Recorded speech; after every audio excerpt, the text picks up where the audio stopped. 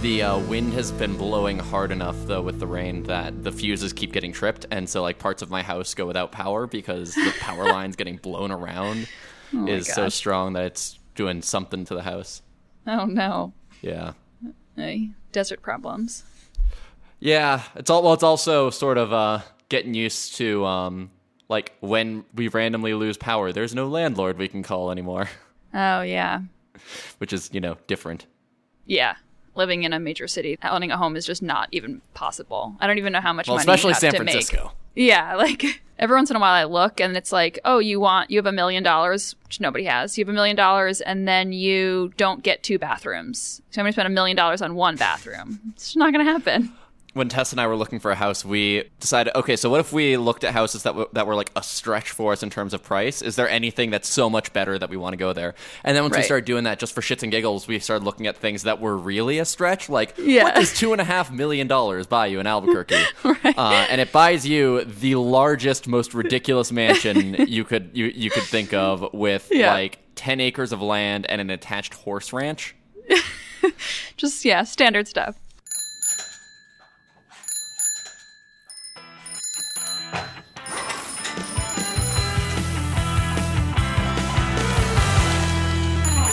Whenever I buy anything online, the like sorting when it's price high to low, I always wonder who is using that feature. Like who is like, I want to start with the most expensive things, and then it's days like that we are like, what's the most expensive house in this area? Like it's for fun. It's never for like practical use. Yeah, that definitely seems like a sorting option that some engineer just put there because it felt necessary for completeness. Yeah, for like balance. But who's using that? Yeah, it was actually really funny. I got an email the other day from Zillow about a house I was looking at in Denver, apparently, that was having an open house, which I'm guessing like must have sold 5 years ago, and now they're selling that house again. Because I haven't lived in Denver in years. Yeah, that's crazy though that they still have you like as listed as being interested. Yeah, I mean, I guess that's the identifier for that sort of software, right? Is the address. Yeah. So, what's new in the mobile world? Not too much. Still doing Android professionally and learning iOS on the side professionally. I think the not being paid for it part makes it not professional, but so learning iOS, having a lot of fun there. Other than that, not too much. How about you? Same. I've been working on a project called Fast Attributes, which for Rails, I've re-implemented a couple of classes in Rust that they were classes that are like known hotspots that there's a big enough performance impact from just rewriting those handful of classes to make it worthwhile. It worked out pretty well. It made Active Record twice as fast. That's huge. So, a marginal improvement there. Yeah. I was expecting 10%. It was really rather shocking. Yeah. How did you go about testing the speeds? So right now I'm trying to get a better idea of how it affects the total throughput of an actual app as opposed to just how it affects Active Record. Like I just did some benchmarks on a couple of methods that exercise like most of the Active Record stack, which is a macro benchmark for Active Record itself, but definitely a micro benchmark for Rails as a whole. So right now what I'm trying to do is deploy it on Shopify for a little while and just look at our New Relic stats before and after and see what it looks like there. The problem is it's only compatible with Rails 5.2, and we're almost done migrating to 5.2, but we're not quite there yet. And I'm still not 100% sure that I've worked out all the bugs in this gem either.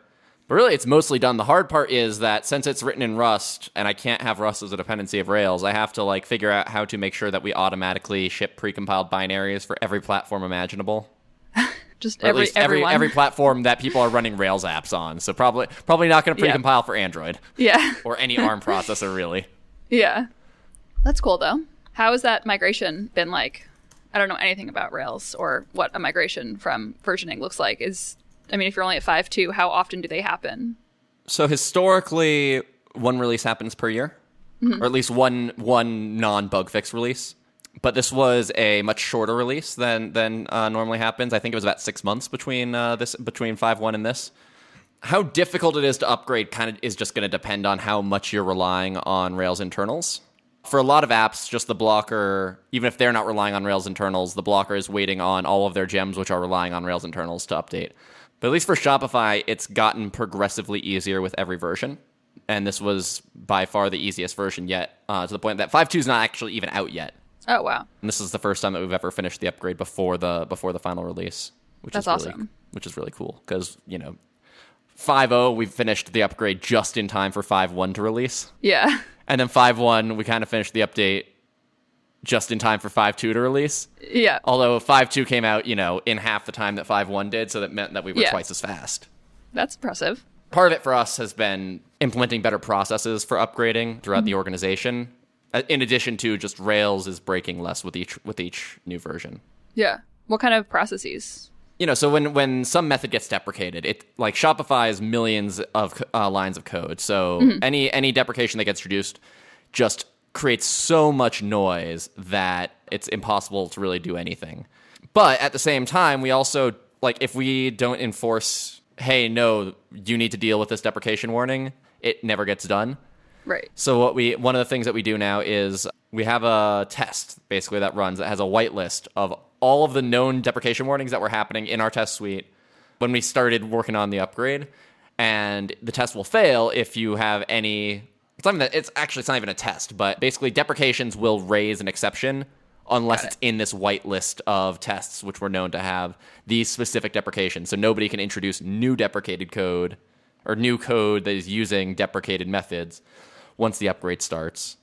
Spent a lot of that and a lot of just making sure that teams are aware that the upgrade is happening and what tests in the components that they own are failing, and trying to shift spread the responsibility for the upgrade more across the organization. What we're hoping to do now that we're finally kind of caught up is actually start running the master branch of Rails as part of our test suite. So rather than, once a new version, the release calendar, the beta comes out, like we start to think about, okay, what's deprecated, what's changing, what's going to break, we can just sort of proactively be keeping an eye on things that are going to affect us, all the time. Got it. And it's also useful for us on the Rails team because it also means that now we can much more easily see how a change that we think is going to affect apps, see how it affects Shopify, which is not a proxy for all apps, but is a very large app, and if it doesn't affect Shopify, it's pretty likely that it doesn't affect anybody.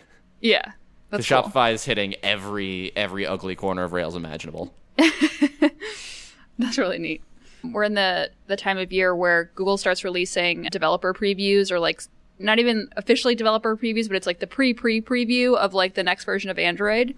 Right. And I'm always impressed by the developers who track some of that stuff, because it's interesting sometimes to read if you want to go digging through source code to see what changes are happening, but you have no idea, you don't have any context, you don't know how it's going to be used or what it's going to be used for. So it's all just kind of the speculation stage. And then at some point they release a super preview. And I mean, they do it intentionally so developers can start using it and start reporting bugs. But I'm always curious, who are the people who are doing that? Because you can't do that on production code. So it's just on the side, you want to build apps to help the community. It's kind of impressive and really nice. I guess I'm just not that nice. Sure. I just remember the last time I did any Android professionally, right around the time we were building the application, the developer preview for, I don't remember what version it was, but the first version that got rid of Dalvik and replaced it with Art. Oh, yeah. Which we soon realized that this app was just going to require Art to have reasonable performance because our frame rate was well over 60 on Art, and we were struggling to get 15 frames a second on Dalvik. Oh, gosh. Yeah. Not a fun time. Yeah. I just upgraded dependency the other day, and it's for the constraint layout dependency, which it's auto layout if you use iOS. There were some subtle changes that don't raise any warnings or any errors, but basically they improve the library to make it so you need to explicitly declare all of the anchors for, how you want to lay something out. But before, they were kind of helping you a little bit, so you didn't have to necessarily declare. If you had top and left, they were fine, but now they're we need a third anchor point, which is generally good, except that it meant that I had to go through the entire app that I was working on and just look to see if layouts looked wrong, because there was no official warning. So you're I guess I just have to use the whole app, and thankfully it's a small app, but I just keep thinking about if you work at a company with a much larger app, this could be a week's worth of work if just to upgrade it, because everything would just be slightly shifted or off in a way that you did not expect.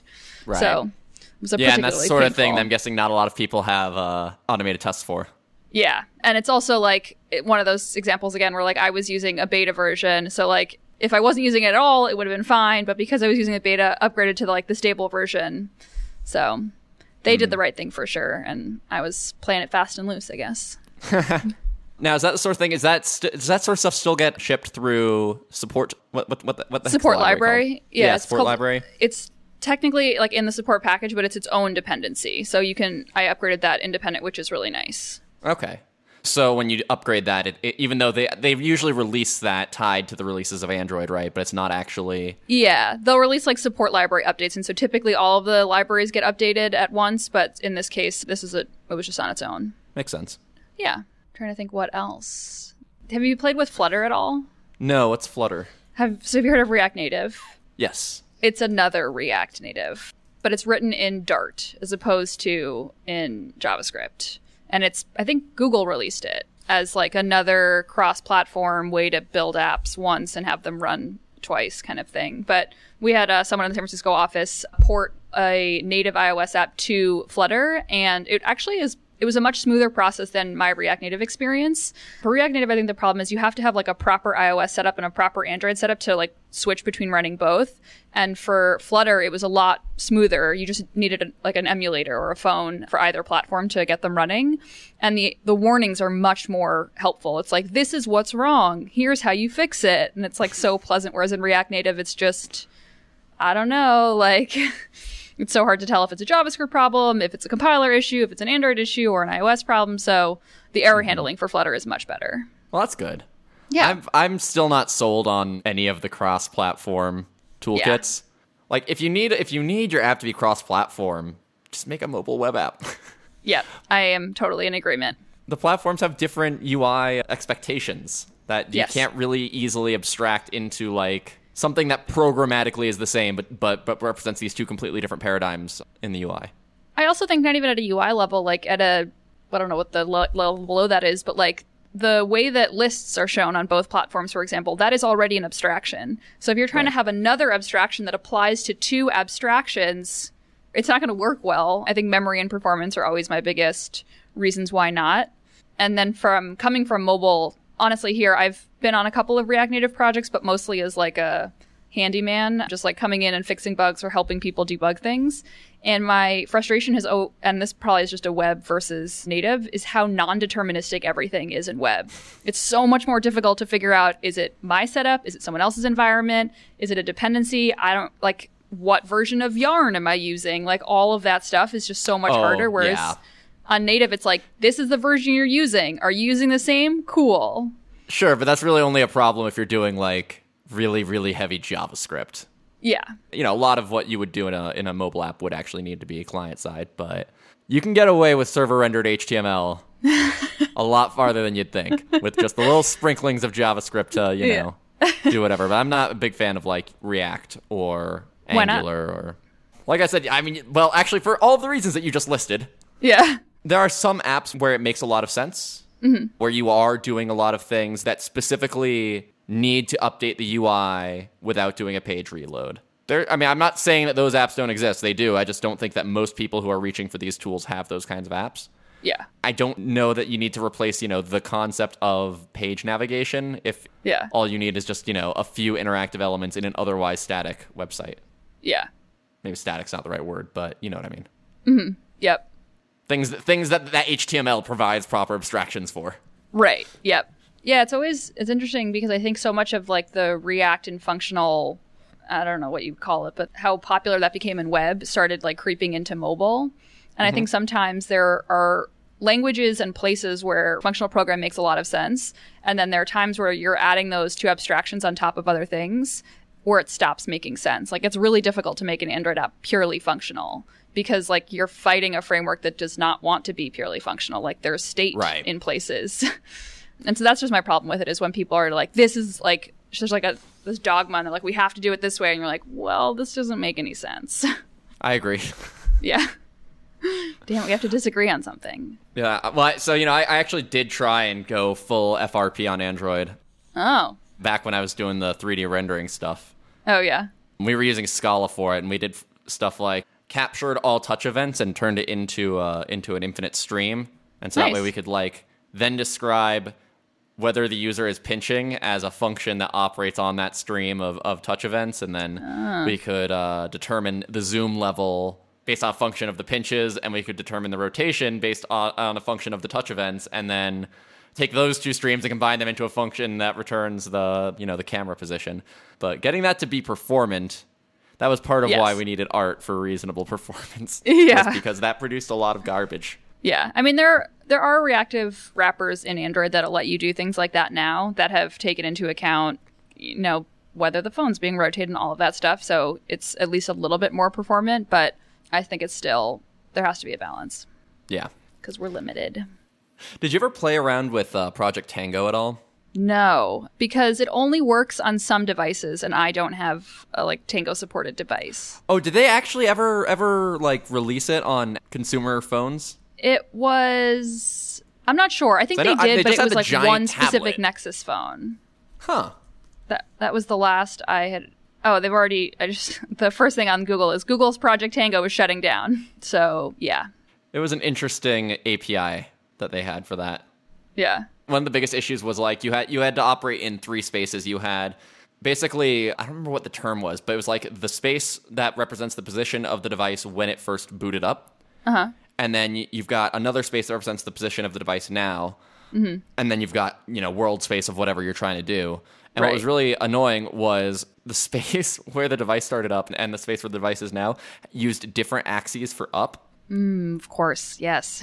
So if you ever forgot to properly transform that matrix, you would end up with really funky, subtle little bugs. But once you got everything working, it was the only thing I've ever messed around with AR with that I was able to actually, get something to stably just float in space with no actual markers whatsoever. That's cool. In AR, they call it markerless if it's bring your own marker, where it's you put a piece of paper on the table and that's your marker. That's not really markerless. That's just BYO. Tango was the only thing that I ever saw actually do truly markerless, where you could literally have the thing just floating in space with very little visual information around it and have it actually, stay there stably. Yeah, I remember when the iOS version, AR Kit or something, I'm sure, named like that, when that came out, and I saw a lot of people, a lot of developers who were able to do something pretty quickly or get something running. It was a dog or a coffee cup.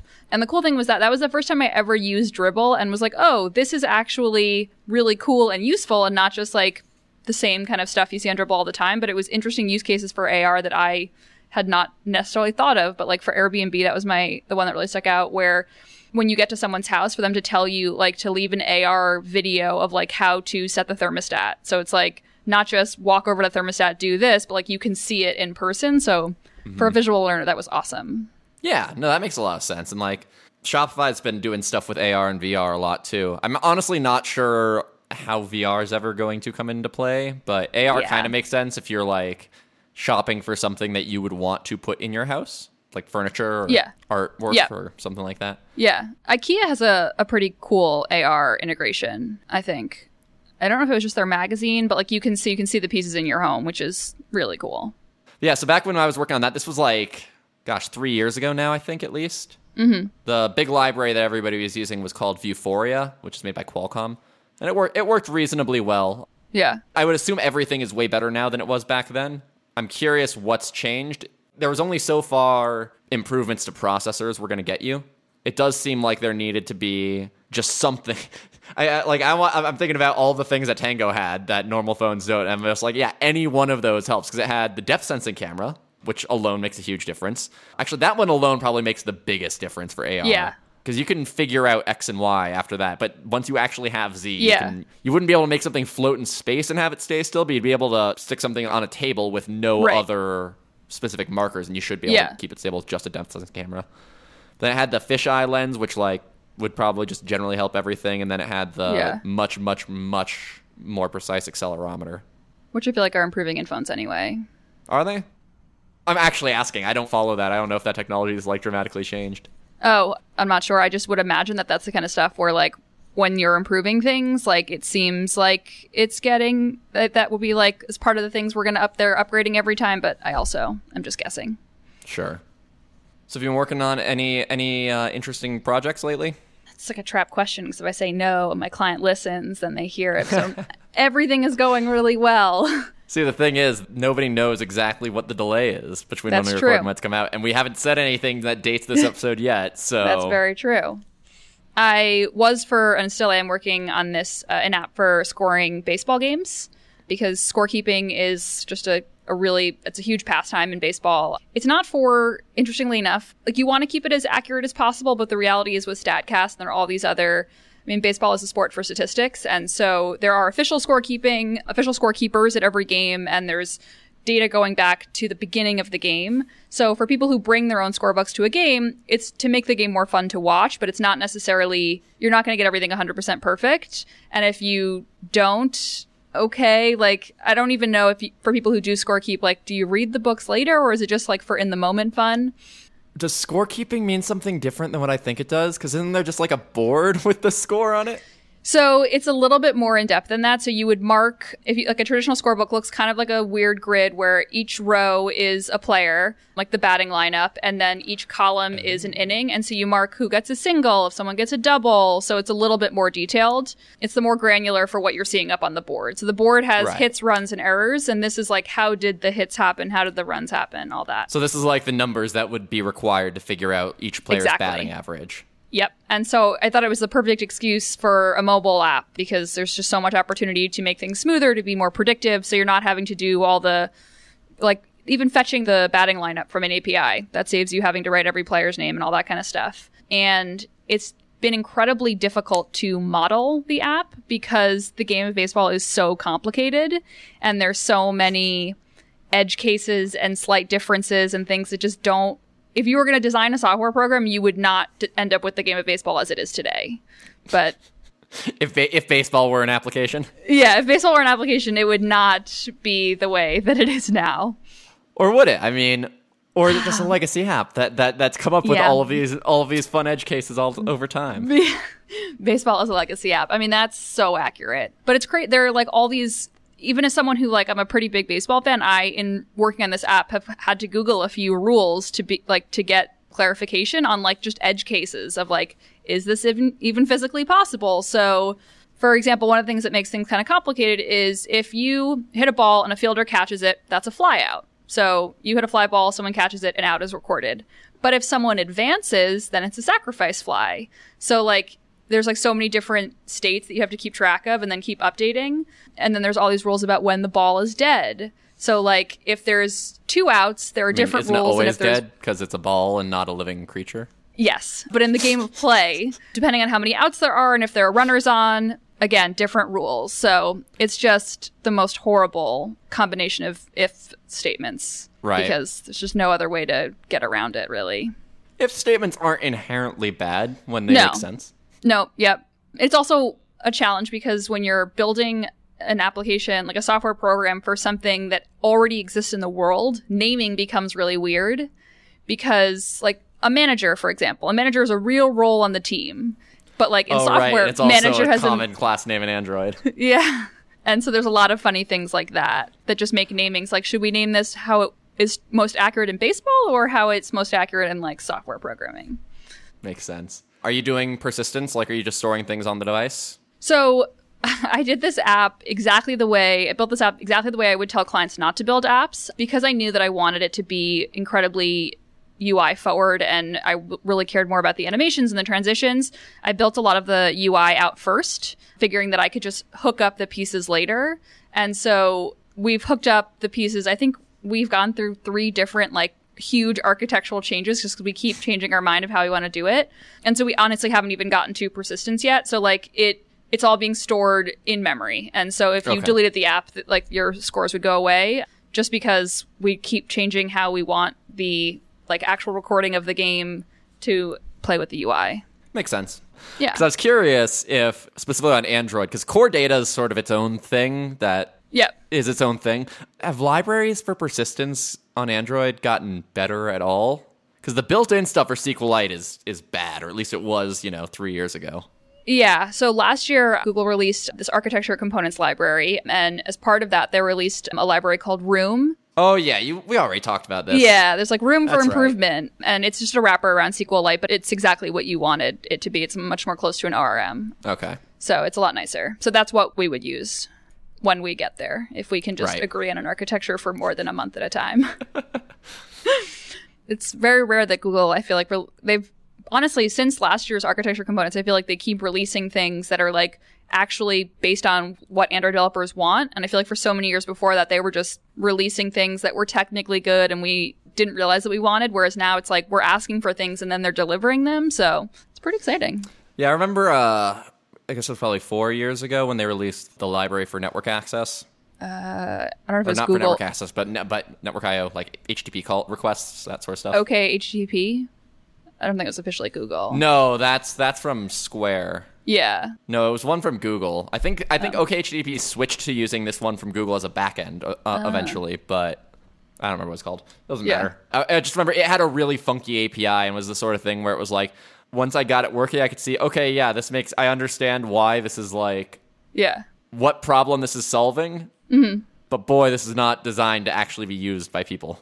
Yeah. Honestly, it's funny. If you ask me to build an Android app using only Android components for networking, I would have to read the documentation because for as long as I've been doing Android for the past 3 or 4 years, like Square has had networking libraries that I've always used because that's just, they're better and they're like more, the APIs are just better designed. So I haven't even used the native stuff.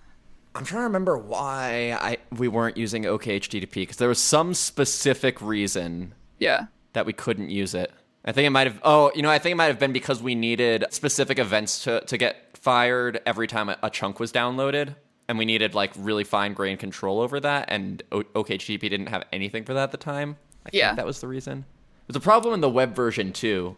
Like, it turns out making loading bars is really hard. Yes. Like in JavaScript, there is a on-progress event that you can receive when a file is being downloaded. And there's a field that is documented. It'll always have the number of bytes that have been downloaded. Yep. And then there's a field that is documented to exist, but doesn't get set for by any browser, which is supposed to just have the total number of bytes that are going to be downloaded. But it's always set to undefined in every browser. So you have to grab the content length header, which is fine. It's just in a different part of your code where you would get that. So that's slightly annoying. But then also, the content length header is going to be the number of gzipped bytes. But the on-progress event that gets fired is the number of bytes that have been received after decompressing it. Oh, God. Yeah. So you have no way of knowing like how many compressed bytes have been downloaded or what percentage of the total number of bytes have actually been sent. Yep. So like the way we did it in this one app was basically just based on the file type. We just had a lookup table of like, here's what we think the compression ratio is going to be. Yeah. And this was a progress bar that was supposed to show the progress of downloading like some unknown number of files. And in fact, after the first file got downloaded, we would then know how many other files to download. So it would like jump a little bit, go forward and then jump back when the first file gets downloaded. Then it would jump all over the place as our compression ratio was slightly off. Yep. Progress bars are crazy because I feel like people like really trust them. And I feel like as engineers, I know that half the time, like you just have to fudge it because like getting, accurate progress is just not always possible depending on what you're doing. Yeah. I mean, this one, it was really needed because the files we were having to send were large enough that if we weren't giving any indication that something was happening, if you were on a slower network, like it just looked like the app was broken. Right. And we actually did. I was very curious if just saying the word loading would be enough. Yeah. We A/B tested it, and loading did better than having no indication that something was happening at all, but dramatically worse than having an actual progress bar. Because I think for some users, like it spent enough time loading that even if it just says loading, if you just see the word loading, there is a upper limit on how long you'll wait before you start to wonder if something's happening. Eventually got fixed by redesigning the file format we were using so that the file sizes were small enough that download size was no longer an issue. But that was months later. It's like on iMessage. Someone told me once that the progress bar for like sending a message is totally made up. It has nothing to do with the message actually sending. It's just something that Apple shows you so you feel better. I would absolutely believe that. It's totally arbitrary. Because surely there's nothing they can actually show progress on. The thing that it takes the most amount of time is not upload. Right. Yeah. For whatever the size of a text message is. What? It's only like a couple kilobytes, right? Yeah. It'd have to be so tiny. Yeah. Unless you had like a ton of emojis in a picture, but then it's in a mess. So I'm not sure. Well, if you're sending a picture, that's right. Then that's yeah, different. that's totally Then I would expect the progress bar maybe does something. Yes. But agreed. I am speaking of emojis. I just love how, been a group of people who have been shouting for Unicode compatibility for decades. Mm-hmm. And finally emoji is what has made the world care. When you say Unicode compatibility, what do you mean? Well, so like MySQL, for example, its UTF-8 collation is 3 bytes, not 4. So you can't actually store emoji in there but they decided, you know what? But we're going to do this little optimization because surely nothing's ever going to actually go into the 4th byte. Yeah. Or Java, Windows, and mostly Java and Windows have been historically really bad because they both designed all of their APIs. Like they're both UTF-16 internally, and that's like UTF-16 is sort of the worst encoding to actually use. That's sort of a legacy of the fact that they both designed these APIs back when UCS2 was the thing, back when everybody thought, no, 65,000 characters is totally the maximum number we're ever going to need. Gotcha. It also just comes down to like people using APIs, for example, that take a byte offset into a string and expect that to be the right thing to do. Like it even just comes down to, there's actually a great article, which we'll put a link to in the show notes. Basically, it's a counter argument to people saying, no, UTF-16 is good because constant time indexing into a string is a thing that I want. And it's basically a series of arguments that, number one, no, you don't have constant time indexing because UTF-16 cannot represent every code point in a single scalar. So it's still linear time to find the number of characters. Number two, character is actually a meaningless term, and if you really want to know how many bytes are going to be displayed in a single glyph, there's no actual solution other than asking the font. Yeah. And number three, like, you don't want any of this. Getting access to an individual Unicode scalar by, some offset is generally not a thing that you ever want to do. Right. Anytime that you care about Unicode scalars or code points, it's usually because you're doing something that's a well-defined algorithm that iterates over the whole string. And so linear time versus constant time access doesn't matter because the whole thing's linear time anyway. Yeah. But yeah. Yeah. But it's the sort of thing where, like, in JavaScript, you can just absolutely get a garbage character by doing, string index 1 or something like that, because it offsets by byte, not by grapheme cluster. Yeah, scalar, I was gonna. Whatever you would want to. I mean, it would have to be scalar is the only thing that you could really iterate over. Right. Otherwise, but strings are complicated. It turns out language is very complicated. Yeah. What do you think is more complicated, strings or time? Strings, definitely strings. Yeah. Time zones are a thing that is complicated, but is still simple enough to be able to hold into your head. Kind of. I guess actually I should caveat, time is definitely simpler if you're only dealing with dates that are later than 1800 or so. Yes. But even then, like, I find that Florida just decided to not, I forget if we're all observing daylight savings or we're not observing daylight savings, but basically they're not going to change anymore. So they're just on one time forever. And so that's the kind of stuff where, like, any date between whenever we started doing daylight savings until 2018, Florida has one time zone, and now going forward, it's a different time zone. That's pretty miserable. So it's just like Arizona. Yeah, exactly. Daylight savings time isn't necessarily that complicated in that it's something that is I guess the thing that's complicated there is now Florida is a new time zone as opposed to Eastern. Yeah. But, it's Arizona's time zone isn't inherently more complicated. It's just it's its own time zone. And whether or not daylight savings time occurs is a function of that time zone. And in fact, the dates that it occurs on is a function of the time zone as well. And ultimately, that all just comes out of a database, right? Yeah. I guess, like, it's just for, like, localization, I think, is when it starts getting really crazy, depending on, like, what the tooling, like, how much do you have to, like, determine by yourself versus using a framework. And then the poor soul who has to write that framework that's doing all the crazy math. I do not have any interest in that. Right. Well, and of course, how time zones should come into it is also something that is super, super context sensitive. Yep. Like, if you create a piece of data on the East Coast and then go to the West Coast, right, and you access that data later, what time should get displayed absolutely just depends on what you're doing. There's no real, like, if it's an alarm clock, certainly it'll show the same time just in the new time zone, whereas if it's a calendar event, probably you want it to be absolute, but even that's only a probably, and I don't know that I've seen any calendar give you the option of, like, create this recurring event, but also keep it relative to wherever my phone is, not relative to UTC. Right. Yeah, I mean, the only thing that I regularly experience is, like, if I go to work like in New York, and then, like, Google Calendar is like, where, like, I noticed that you're on the East Coast, would you like me to update all your calendar events? But still, it's like the created time remains the same, like, true. Right, it's just asking whether you want to show it to you and display it to me. Yeah. Now I'm just remembering the time I introduced a Y2K bug into an app. Oh, gosh. What was the bug? Because it was JavaScript, like, dates got stored in a text field, so they were converted to strings, and there was no two ways about it. But the text field had 2-digit years because it was user-facing. Yep. And it turns out that if you do that, Firefox will treat 00 as 1900. But, or at least it did 8 or 9 years ago. I feel like they probably solved this. Well, I mean, I would actually be surprised if they change it. I would guess that maybe that eventually got standardized, and maybe all browsers do the same thing now. But, I mean, clearly the solution is just, though, don't parse strings with 2-digit years. Yeah. Strings again. Is that a time problem or a string problem? Yes. My favorite is Java and JavaScript, the date class, which at least, Java has had the date class deprecated since 1.0. But I love they both have 0 indexed months. Oh my God. Yes. I totally agree. Anybody think that was a good idea? I just came across this as like a bug the other day where it was like displaying the wrong month. And I was like, oh, right. Like months have numbers. Like they have associated values already. We do not need to like just... Ugh. Yeah. But it's only the month. It's not the day. Yeah. Nope. Yeah. It's horrible. Yeah. Should we wrap up, you think? Yes. Show notes for this episode can be found at bikeshed.fm/148. As always, ratings and reviews on iTunes are greatly appreciated. If you have feedback on this episode or any other episode, you can tweet us at _bikeshed, email us at hosts@bikeshed.fm, or leave a comment on the show notes. Thanks so much.